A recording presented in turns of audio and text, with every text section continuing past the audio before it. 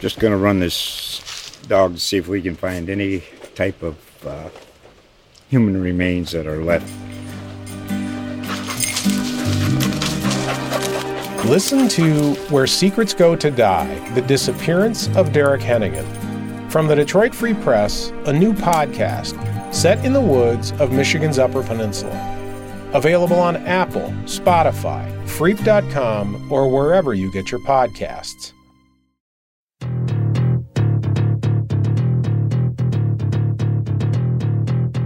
Hi, I'm Anna Staver, and this is Ohio Politics Explained, a podcast where you give us 15 minutes and we give you all the news you need to sound smart and impress your friends when you go out this weekend.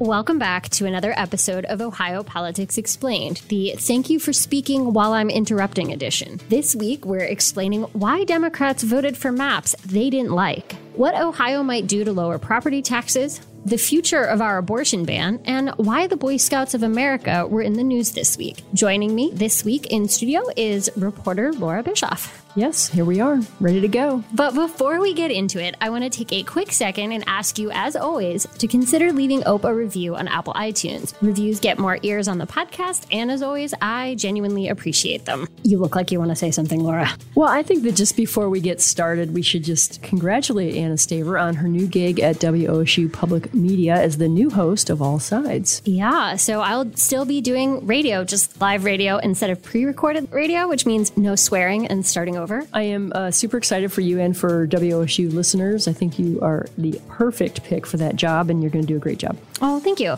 And Ope is not going away, actually. We have a new host, and she'll be coming on next week to co-host with me for the final episode, which makes this what kind of episode, Laura?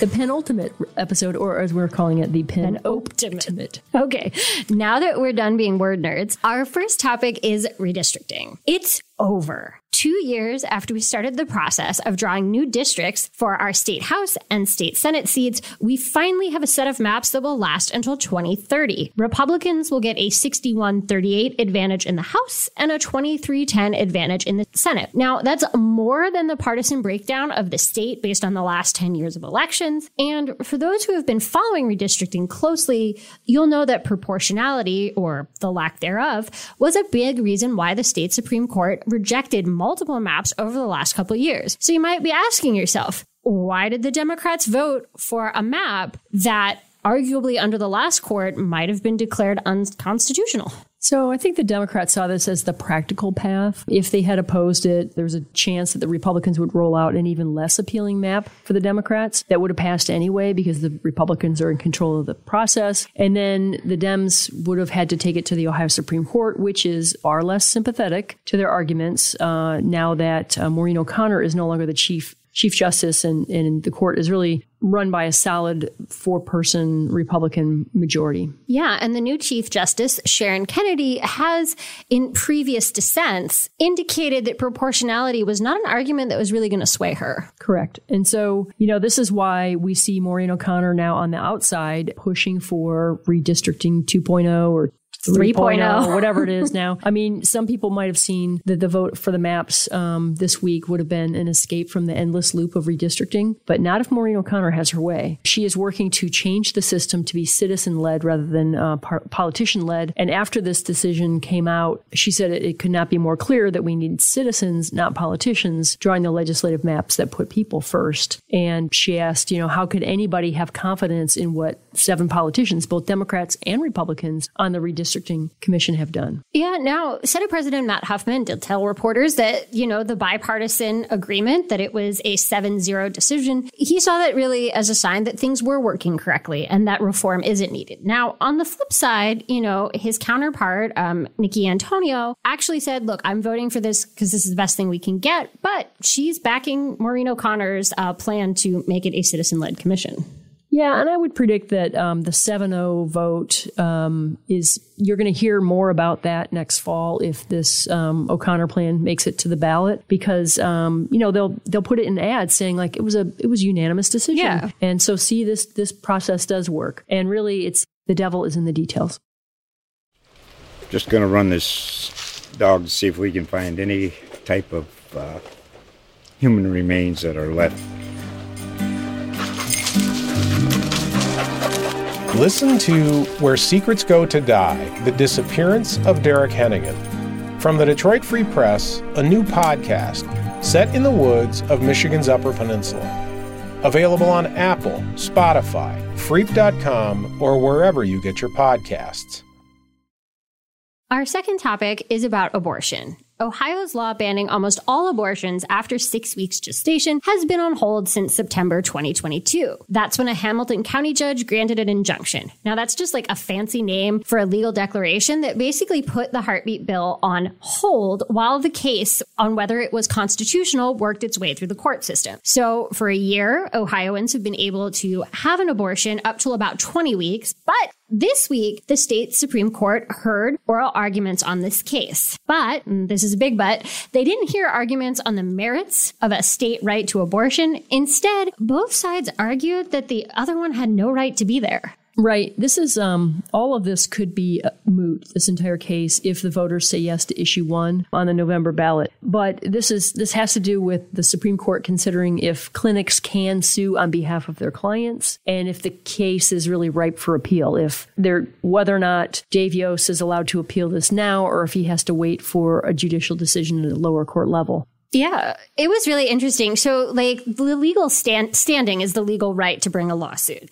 And, Yost's team said that abortion clinics didn't have standing and that women who wouldn't want their names associated with a case like this have been able to sue under pseudonyms like the famous Jane Roe for decades. So he believes that it should be a patient bringing this lawsuit and not the clinics, which I thought, could have big impacts for abortion cases across the country. Oh, absolutely. If issue 1 fails on the November ballot, this is going to become very relevant to abortion policy because it's a big deal, that question of whether or not clinics can represent their patients in court. The argument against Dave Yost is a little more nuanced because, that does deal with an injunction isn't a final judgment, right? She didn't decide whether there was a right to abortion in Ohio's Constitution. She said there was a likelihood that the plaintiffs, the abortion clinics, would prevail in that case and therefore issued an injunction. It's like, I think you're going to win, so I'm going to put this on hold, but it wasn't you have won. Yeah, this is when you put a pin in it. This is the pin, is yes. The injunction. So I'll be really curious to see how this all comes down. I do not think it's coming down before the election. Yeah, I don't know that the justices are going to... Yeah, I agree. I don't see that happening before November. Our third topic is taxes. I just got my new home value this week, and my property taxes are going up by about $244. That's actually not bad, but some Ohioans are getting hit a lot harder by record increases in their home values. So Ohio's complicated system of local levies, abatements, and exemptions really produces winners and losers. And that's why lawmakers from both sides of the aisle are pitching a whole bunch of ideas to change what homeowners might pay in 2024 and beyond. Yeah, there's a lot of complaints, particularly for those who are on fixed incomes, low income folks and older folks who don't have a regular income. And so there's like a proposal from the Democrats to limit property tax increases to 5% for homeowners who earn at or below their county's median income. Yep. There's the 70 under 70 plan, which would freeze property taxes for people older than 70 whose household income is less than $70,000 annually. And also I think there's a plan to change how counties actually calculate home values. Correct. And then there's also a plan just to have a one-time appropriation from the state to pay it down temporarily so they can do a big picture overhaul. That's one of the biggest questions right now is legally, constitutionally, practically, what can they do before bills go out in January? Any bill passed now outside of that appropriation would take 90 days to go into effect, arguably be too late. There's a question about whether you can change the law retroactively. So if you want to catch it before the bills go out, you got to pass it with an emergency clause, which requires more votes. There's just a lot of what can we do that will have the biggest impact most immediately? This is a topic, though, that I think Democrats and Republicans can get behind. Oh, they agree. Yeah. They are hearing it from folks all across Ohio. Our fourth and final topic is the Boy Scouts of America. So ever since the organization settled with former members who were sexually abused by leaders, Ohio's survivors have been asking state lawmakers to help them collect the total amount they're owed. So here's what's happening. The state's current statute of limitations for child sex abuse in bankruptcy cases would limit their awards to a fraction of what survivors in other states receive. So I think it's 30-ish cents on the dollar is what Ohio's survivors would get. But a bill that just passed unanimously in the Senate on Wednesday would scrap that civil statute of limitations. But the law would sunset after 5 years and only apply to organizations with a congressional charter, which is just...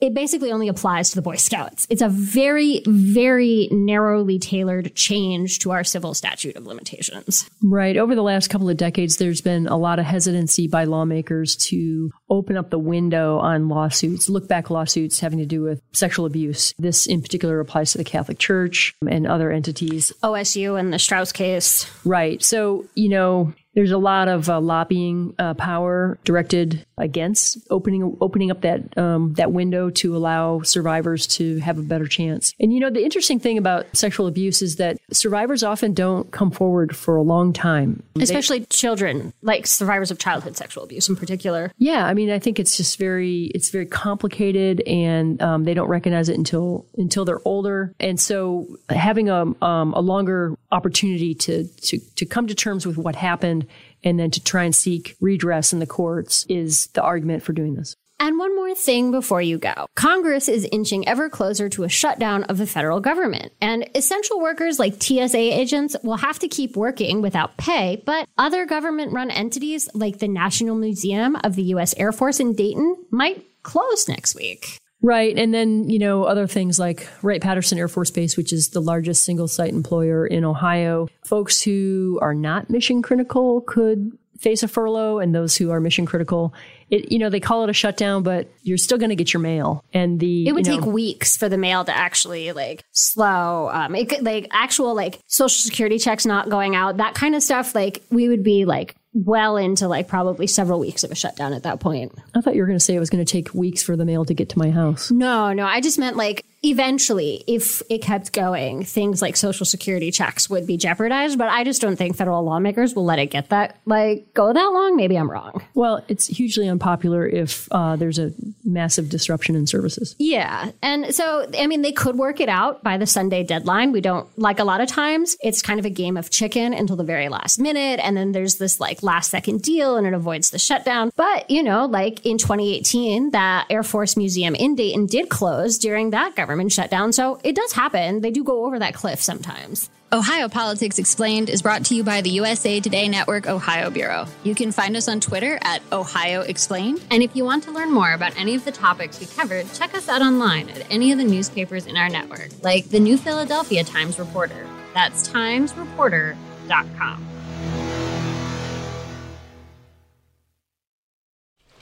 Just going to run this dog to see if we can find any type of human remains that are left. Listen to Where Secrets Go to Die, The Disappearance of Derek Hennigan. From the Detroit Free Press, a new podcast set in the woods of Michigan's Upper Peninsula. Available on Apple, Spotify, Freep.com, or wherever you get your podcasts.